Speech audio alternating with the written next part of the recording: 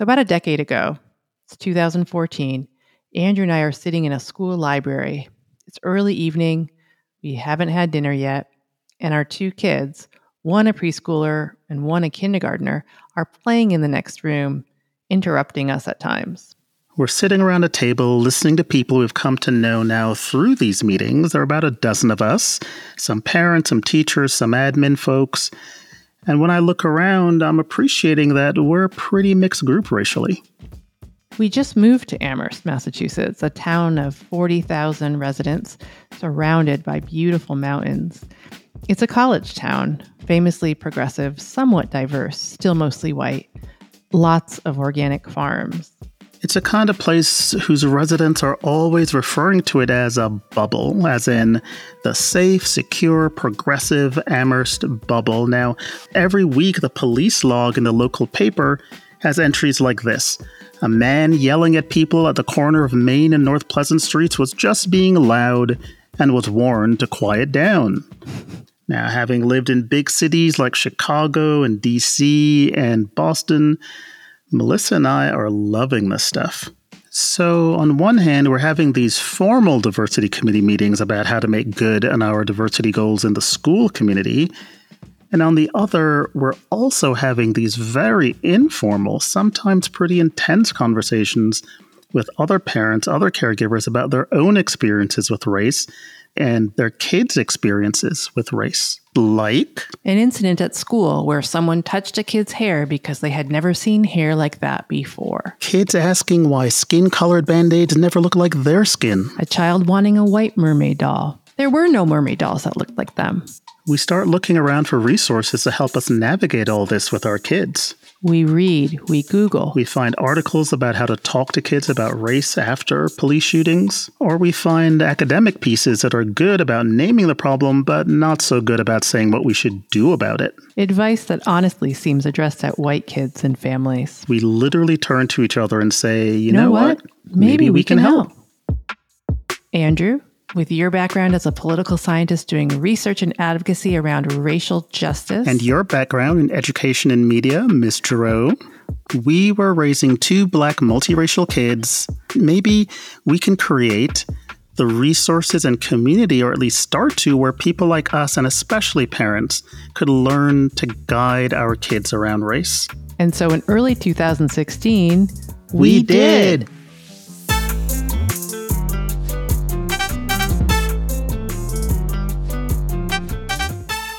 Welcome to the Embrace Race podcast, a show about how to raise kids who are thoughtful, informed, and brave about race. I'm Andrew Grant Thomas, a Black man born in Jamaica on the 4th of July. I'm also a co-founder of Embrace Race and a dad who's raising two kids. I'm Melissa Giroux, a Black and white multiracial mom to those same two kids. I was born to a mom from Quebec and a dad from Dominica, and co-founded Embrace Race with Andrew. We are really excited about this first season where we take on myths about race and kids, like that multiracial kids will lead the way to racial harmony. That the passing of older generations of Americans will end racism. That talking about race makes you racist. And we're going to poke some holes in them. On this episode, we're tackling myth number 1. Young kids, especially babies, don't see race.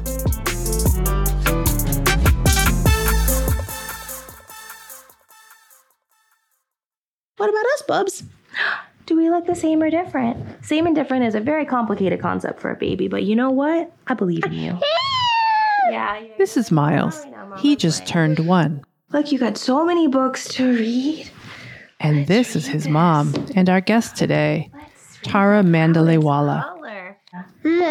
You say, when I'm proud, I feel a beautiful brown in my heart. But for me, brown is more than feeling proud. It's the color I see when I see me. Do you see? What color do you see when you see you, buddy? Tara is a new mom. She is also a developmental psychologist. She knows that from as early as 3 months old, kids are starting to make sense of race. She uses opportunities like reading books to give Miles the tools and encouragement to grow into that conversation. Yeah, Yeah, you're like, no, not right now, Mom, I'm playing. Tara, that was adorable.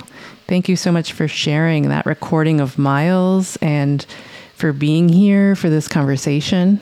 Thank you so much for having me on the inaugural episode of the Embrace Race podcast. I know. Tara Mandalewala is an assistant professor of psychology at the University of Massachusetts in Amherst, which is where Andrew and I live too. We run into Tara and Miles at the library sometimes. Tara directs the Cognition Across Development Lab, which explores how kids develop beliefs about the people around them.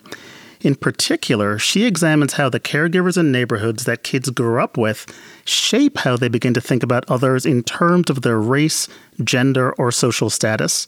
Welcome, Tara. Really glad you're here. Yeah, thank you. Tara, we know that there's very often a personal connection between our guests and the work that they do, given the kind of work we like to talk about in this podcast. And I wonder if you could tell us what your personal connection to the work that you do might be.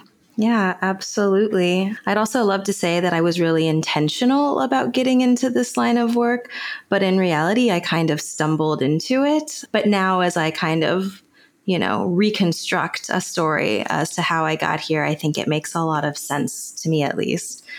So according to my mom, I'm an Indo-Rican. There's only a few of us out there.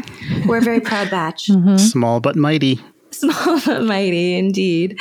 So my dad immigrated to the United States from India when he was in his early 20s. And my mom migrated to the U.S. from Puerto Rico when she was around 5 or 6 years old. And they met in, of course, the cultural mecca that is Ohio. Well-known cultural mecca, yep. Because where else would an Indian and a Puerto Rican meet? Fell in love in a cardiology lab, and then me and my little brother, popped out. Fell in love in a heart lab. Come on now. All right. It's beautiful. I always loved hearing that story as a kid. And so I grew up in rural Ohio in a very white community that was very welcoming. I think I was really lucky in that way, but in which, me and my brother were some of the very, very few people of color in this community. And it was something that I think about a lot now. And I don't think I realized just how much I thought about it as a kid. And it's something that really shapes both my professional work now and thinking about how kids are navigating these spaces and how they're making sense of themselves and who they are and where they are and the people around them and the places that they get to be in. But as you mentioned, since having Miles, my little adorable, absolutely perfect 1-year-old, who definitely never throws temper tantrums. We can vouch for that. I think about it even more because, I have a white husband, but I'm still a brown woman. And so we have another little multiracial baby that's growing up in a predominantly white space. And somehow I've ended up back in the woods again. So again, in a rural white space. I'm thinking a lot lately about how I'm going to help Miles navigate this and hopefully help him avoid some of the pitfalls that I think I have run into both sort of as a child and then that have even sort of stuck with me into adulthood. Thank you, Tara. So we know that you are communicating and have been early with Miles about race or the beginnings of his understanding about race.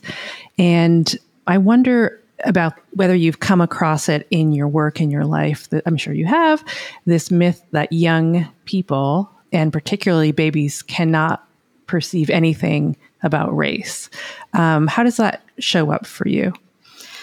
It's been a really interesting, past decade since I got into this line of research because there have been huge shifts. I feel at least, and I would be really curious to see if this is something that y'all have noticed as well, in how the psychological community and researchers and academics have sort of begun to really embrace the idea that babies, infants, right, have really sophisticated reasoning about all kinds of things. They're clearly not adults, but they can do and they can notice a lot of things that I think we just didn't give them credit for. babies can notice things like skin color. And does that look like an adult racial category? Does it have all of the sort of baggage and challenges, but also joy and opportunity that come along with it? Like, no, they're still babies. They still have their own little baby brains. They're developing, but they are really starting to notice it. So in the academic world, I feel like I'm not encountering that myth as much as maybe I would have had I gotten into the space 2 decades ago instead. I think it's a vastly different landscape when we get outside of academia and start to think about what people just in the US are thinking about and the kinds of assumptions that they're making about what their babies and what their kids are doing and what they're noticing. And there was actually a really, really cool study that came out a few years ago from Jessica Sullivan and some of her colleagues really asked this question, like, when do adults in the US guess, when do they sort of estimate that infants and kids start to pay attention to different aspects of skin color or race? FYI, Jessica Sullivan is a psychology professor at Skidmore College, and the article cited is Adults Delay Conversations About Race Because They Underestimate Children's Processing of Race.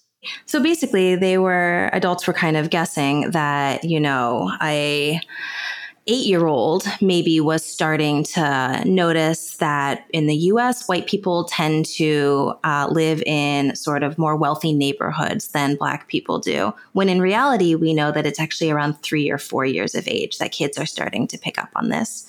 We know that this myth can be really pernicious. It can have some really negative consequences and keep adults from either having conversations or even just doing really small things to encourage their kids or their babies to be noticing things or to have different explanations for the types of things that they do notice.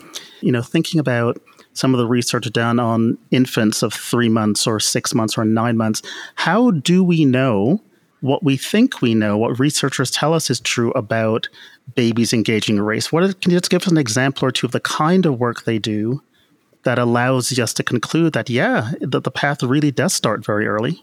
Yeah. With babies, you have very limited ways to be able to sort of ask them what they're paying attention to or what they like or what they don't like, right? You think about a baby. A baby has a limited set of behaviors. Babies can cry. Babies can nurse or eat. They can sleep really well, hopefully. And they can poop. They're very good at that as well. And they can look at things. Right? Even a 3-month-old isn't good at holding their neck up. Like, they don't have the neck strength to hold their head up. So really, when we're looking at newborns or really young infants, we have to be looking at their looking behavior.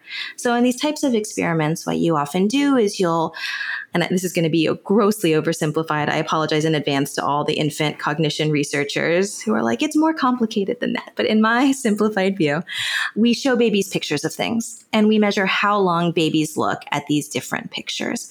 And by looking at their looking behavior, we can get a sense of what our baby's paying attention to. Now, colloquially, we often say, a baby looks longer at, say, a picture of a white person. That means that baby has a preference for that person. But I think that we could sort of just intuitively be like, well, there's lots of reasons that a baby might look longer, say, at a picture of a white person than of a Black person, as they did in sort of these early studies. And it could be the other way around, right? It could be the other way around, exactly. It could be they're like, wait a second, like, that's threatening. I'm going to pay attention to that one. It could be that it's unfamiliar and novel and interesting, and so they want to pay attention. Or it could be the opposite, that it's really familiar and comforting. So we can make rich interpretations from this infant looking time data, but we probably shouldn't. We can tell that a baby can tell the difference between these two pictures, right? We can tell that they're noticing skin color. And for whatever reason, they're looking longer at certain individuals than others. But that doesn't necessarily tell us anything about what they prefer or who they like. In fact, as you mentioned, it could be telling us exactly the opposite. So in those previous studies where we just had to rely on looking time because our poor little babies can't do much more than look, people were really sort of like, well, what might we be able to do with infants who are just a little bit older, who all of a sudden have the miraculous ability to reach for things, right? So by 6-7 months old, infants can start reaching for things. And so at that point, you can say, okay, well, maybe a better measure of who babies prefer would be who are they choosing to associate with, or who will they take something from or give something to.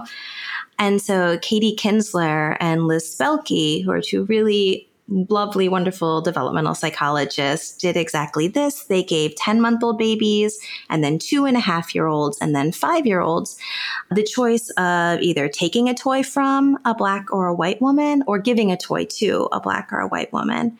And the really cool thing that they found, in line with this idea that like babies are noticing things but not necessarily preferring individuals, is that the 10-month-olds had no preference. They were equally happy to take a toy from a white woman as from a Black woman. Same thing with the 2.5-year-olds. They were equally happy in this case to give a toy to a white woman as to a Black woman. Quick question. What were the racial identities of the babies? Oh, that's such a good question, Andrew. These were all white babies and white toddlers and white kids. Yes. I believe all of this research was taking place in Boston as well.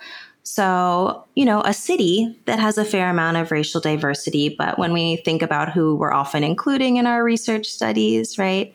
Often white, often, I'm totally guilty of this, children or babies of professors or other folks who are in these, particular social and economic circles. So I think that's an important piece of this too.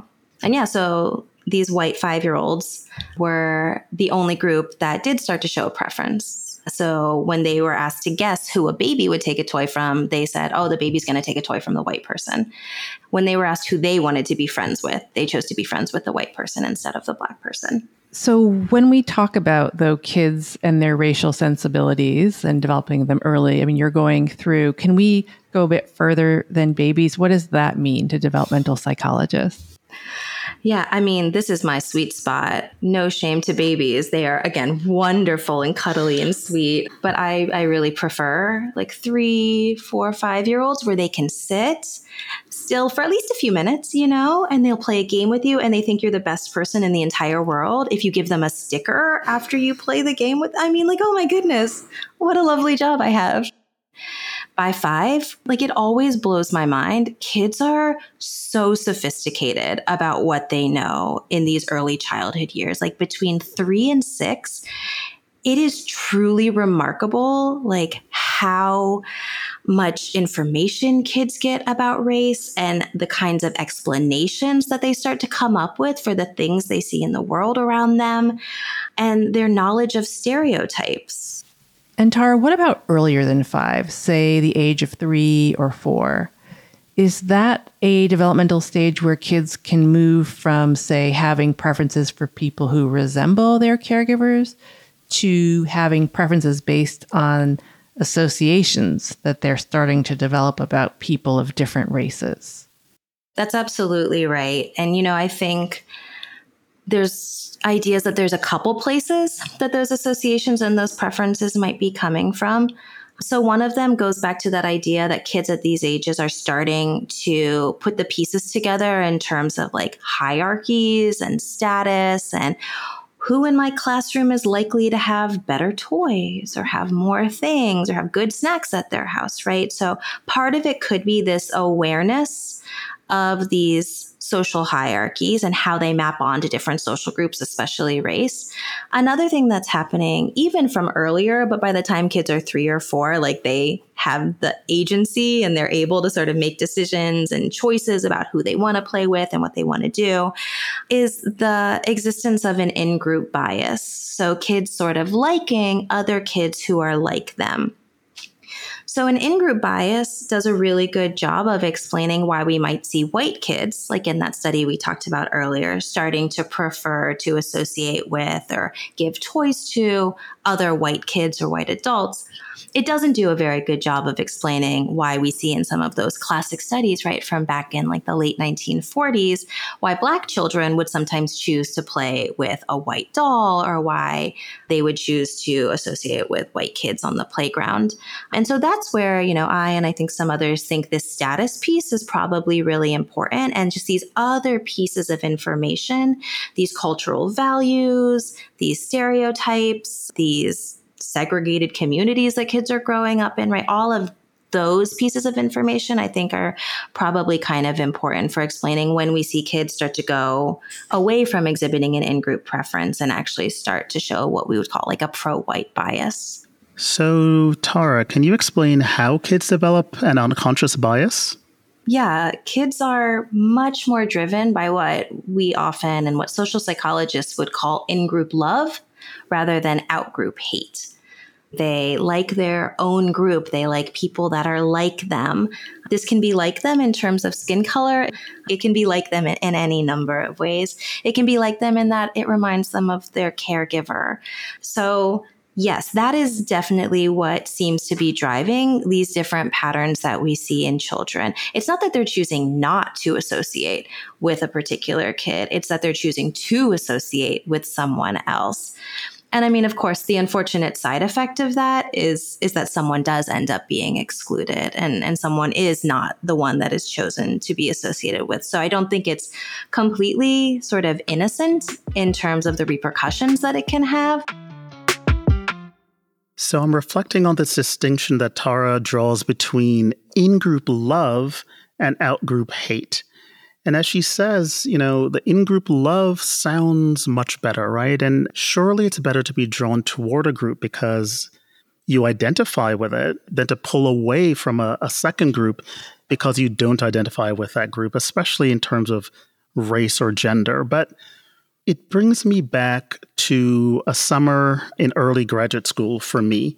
I was working for the Urban Institute, which is a think tank in Washington, D.C., but this work was happening in Chicago, and the question was, is there still employment discrimination in Chicago in entry-level positions, specifically in the restaurant business, in sales, and in hotel businesses, right? So in Chicago, there were 5 pairs of young men, black and white. I was a young black man paired with a young white man, in our early 20s, and told to apply for dozens and dozens of jobs in these 3 huge industries.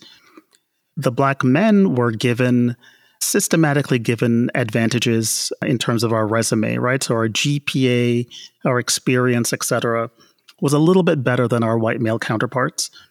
And we were sent out and, applied again for dozens and dozens, and were taught how to record, what happened to us, and all of that.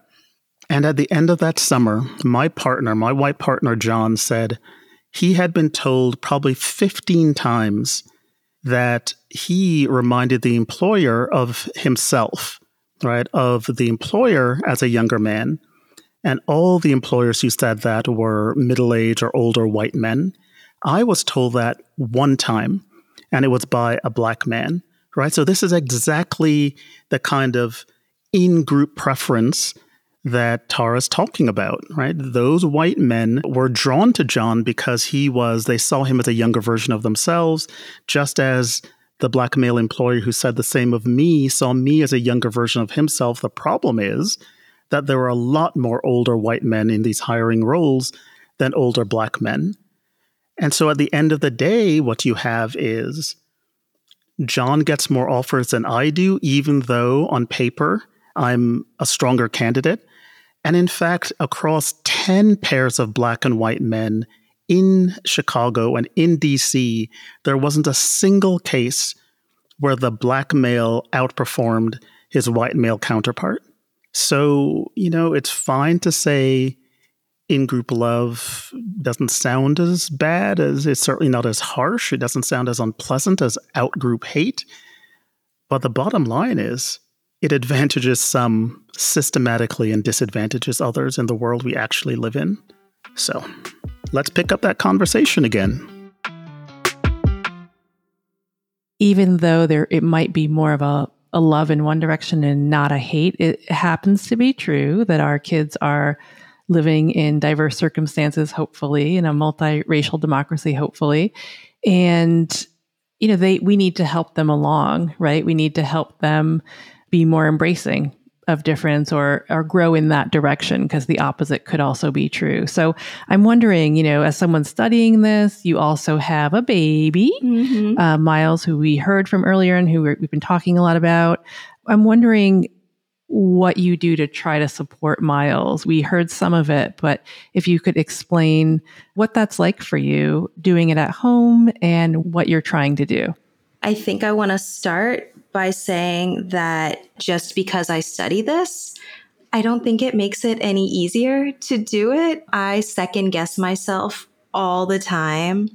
In some ways, I also feel like I have, the curse of knowledge where I know the pitfalls. I know the things that can lead to, actual biased behaviors and that can be harmful. And so I'm just like, oh my gosh, did I just do that? I really hope I just didn't do that. And you're super aware of the stakes, right? Exactly. Yeah. More aware than a lot of people would be. Yeah, it's hard. I mean, the more knowledge you have, that can be a powerful thing, of course, and at times a slightly paralyzing thing that we really have to push through. And that's parenting, right? Like parenting in general, parenting around race in particular. It has its joys and its challenges and can be overwhelming, but we really have to just do it anyway.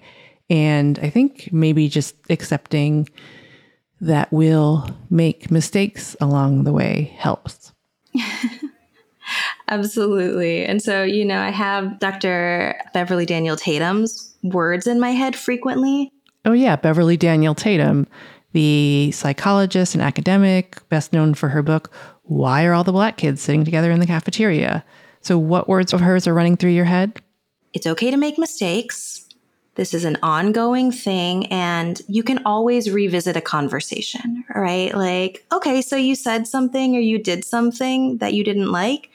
That's not the end of it. You can come back to it, and knowing and just reminding myself that I have the capacity to go back and try things again. And hopefully, that me and baby Miles are going to be interacting with lots of people and lots of different circumstances and contexts. And it's not just a one-off thing. Like I can always go back and try and do better the next time. So that I find reassuring when I feel a little bit paralyzed by, again, the stakes and all the things that I could do wrong. Absolutely. I mean, if it's about one conversation, there is no perfect one conversation, right? So it's really about the trajectory and about the ongoing work. Yeah. Exactly. It has to be a regular thing. It can't just be a one-off. And in terms of actual things that I've been trying to do with Miles, one thing that actually started even before he was born was when my husband and I were decorating his nursery. And I grew up not seeing myself in children's storybooks or on TV, like at all. I grew up in the 80s and early 90s, and maybe they were out there, but they weren't in rural Ohio. And I want Miles to see himself, and I want Miles to see other kids. In Amherst, there is some diversity in terms of race and socioeconomic and gender identity, but not as much as we would have if we were in a city or in some other places. And I think about that a lot, about what he's not necessarily getting. And so I was like, okay, we have a chance in his nursery. We can make this a space where he sees himself and he sees diversity and inclusion and just the beauty of our world. And then my husband and I really, really struggled to find art that we could put up that we liked, that would be in his room and that would show this. And we found our solution in books. Okay, I'm pausing this interview to highlight this hot decorating tip. If you've looked for inclusive art for your kid's room, you know that your choices of posters and other commercial art that fit the bill are still weirdly pretty slim. So what Tara and her husband did was to put up lots of little wall shelves in Miles' room so that Miles's books are displayed as art. Back to Tara. We're both avid readers as well, and our hope is that Miles will grow up to be an avid reader. And so we find books everywhere we go, and our friends gift us books that have diverse characters and representation of all kinds. And every morning when Miles wakes up, I mean, of course, he needs his diaper changed and wants his bottle. But as soon as he finishes his bottle, he turns around and points at the wall and said, more. And so we sit and read books together, and he gets to see things and be exposed to ideas about inclusion. And I just love that. And so that was a really easy thing to do that I think brings us all as a family a lot of joy every time we come in there. What would you say to families whose kids do see themselves all the time, right? I'm thinking of white families. What is the advice for those families? Oh my gosh, diversity is beautiful for everyone. I think use this as a chance to expose your kids to things that are different than them. Give them the chance to hear different ideas and see different worldviews and learn about the kinds of foods and games that kids in other places play, and use this as an opportunity to start to have conversations with them when they get a little older and start to ask questions. Well, why are they doing that? When they ask those questions, they're not asking them because they don't like the things that those other people are doing. They're really just trying to figure things out. And, you're the one that can help give them some of that information. And maybe you don't know the answer, and that's okay. Google is a beautiful thing. We all have, laptop computers in our pocket. We can look things up and learn together. So I think, even if you do see yourself in most of the things you consume, there's real value in being able to see other people too. And then, Tara, when you're reading to Miles, as we heard you do, how do you think about what he's learning? Because some people are going to look at that or listen to that and think, well, he can't, he's not even saying words in this conversation. How could he be taking anything in, right? But there are building blocks, right? That's absolutely true. And, sometimes he's not even looking at what I'm showing him. He wanders away. I think he's not paying attention. But then if I stop reading, he comes back to me and he's like, more. Really, more is the one word that he has down very solidly now. So, I think, sure, maybe they're not taking in absolutely everything that you're giving them. That's okay. They're babies. They're little. They still have a lot of developing to do. And I think you put it beautifully. These are building blocks. It's a comfortable, easy place to start from. Why not do it? Like there's no cost in it. I've been thinking also about how I change the way that I read as Miles gets a bit older. So when he was really little, I wasn't necessarily stopping and pointing things out as we go. But now as he is a bit more engaged, when he's in the mood to read and is sitting there with me, we can stop and I can point specific things out, or I can say, hey, Miles, which of these looks most like you? He has probably no idea what I'm actually asking him there, but we're building up the capacity to have those conversations. And again, even for, I think, the caregiver, that can be nice. You can practice with them before they get older and, a little bit judgier. Tara, that is really helpful. So you're saying it's really not just about building Miles' capacity to have these conversations. It's also about building our capacities as parents to have the conversation and to be intentional when it comes to the images, the words, the messages we're exposing our children to. And that training, you're saying, can start for us when the child is a baby. That's really important. So there's this challenge of engaging. Certainly for a 1-year-old, books do a lot of work. What you've done in his room, the art on the walls, all those things make a huge difference, and it's a wonderful start. And I clearly hear that you and your husband are planners, right? You're thinking about, right? You were planning this before Miles actually entered the world. So I just wonder, how do you think about how you can help Miles engage with diversity as opposed to simply see it from a distance and appreciate it from a distance? Oh, that's such a good question. And yes, as planners and as someone who studies this is definitely something I spend a lot of time thinking about. I got really good advice from someone who's a developmental psychologist in Michigan who lives in Ann Arbor. They're Black and they have 2 children. And I got to talk to them while I was pregnant and sort of shared this concern of mine. How do I help Miles engage? Well, he didn't have a name then, but unnamed baby engage once they're born, when it's just not naturally right around here. And, it's not, you don't want voyeurism. You don't want just traveling to communities and looking and sort of, what is it? Like woke tourism. No, like you want actual engagement and interaction and meaningful connection. And this researcher gave me an example from their own life about how they take their daughter to dance class in Detroit. So by going to the place that's further away, so it's like a 45-minute drive rather than just being able to go right in Ann Arbor where their kid is likely to be in a dance room that's full of white children, they take the time, they're intentional about this decision to give their kid space to be in a place where there's a lot of kids that look like them, where they can develop those meaningful connections over a shared activity. We know from the research that's a really important way of fostering connection is to share something that you both like.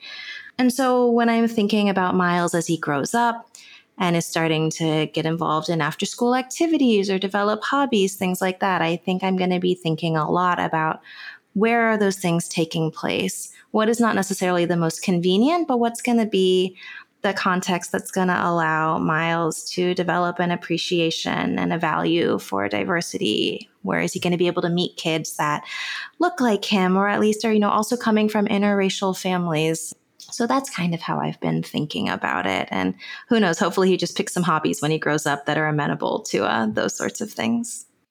This has been really wonderful, Tara, and I hope people feel that the myth that kids don't perceive race when they're young or when they're babies is put to rest for now, or at least complicated it. And we really want to thank you for sharing time with us today and for letting us interact with Miles when we see you at the library. Oh, anytime. He loves you guys. Thank you so much. Thank you both. Dr. Tara Mandalewala is an assistant professor of psychology at the University of Massachusetts Amherst, where she directs the Cognition Across Development Lab. Andrew, I just love Tara's energy, right?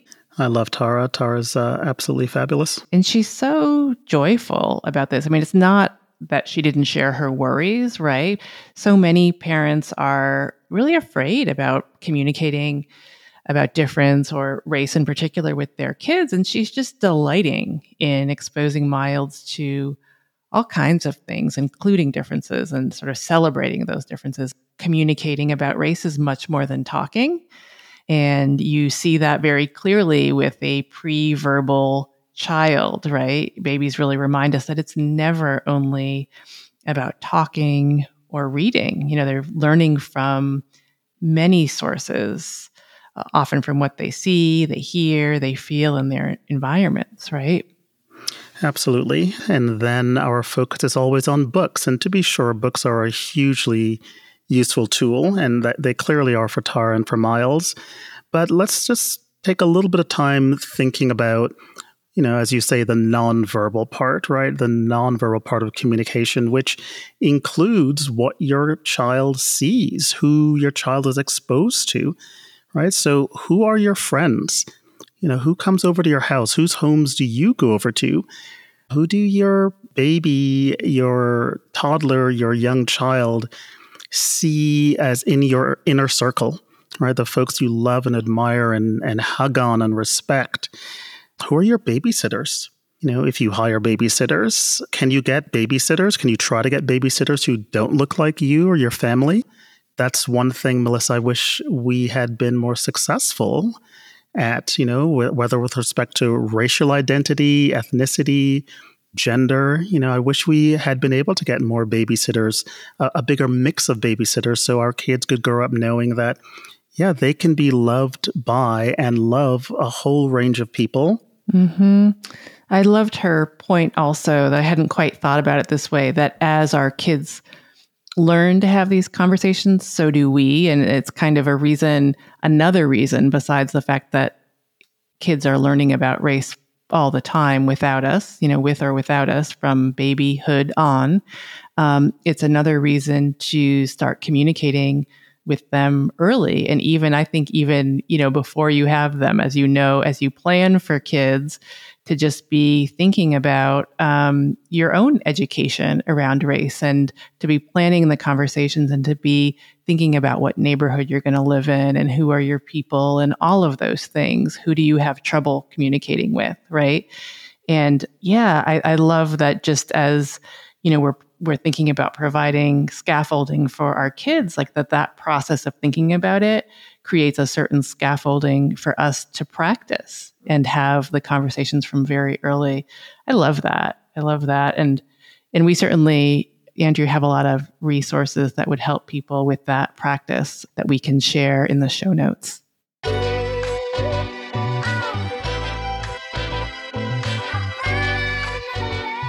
The Embrace Race podcast is hosted by me, Andrew Grant Thomas. And by me, Melissa Giroux. Our senior producer is John Asante. Our editor is Megan Tan.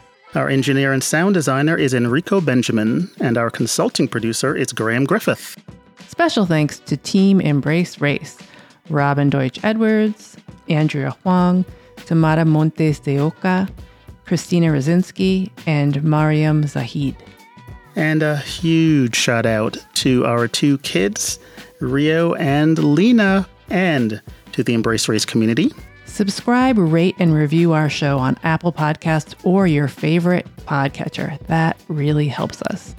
And for more resources related to today's show and other topics about race and kids, please visit us at embracerace.org. And to learn more about Tara's work, check out our show notes. Thanks for listening. Thank you so much.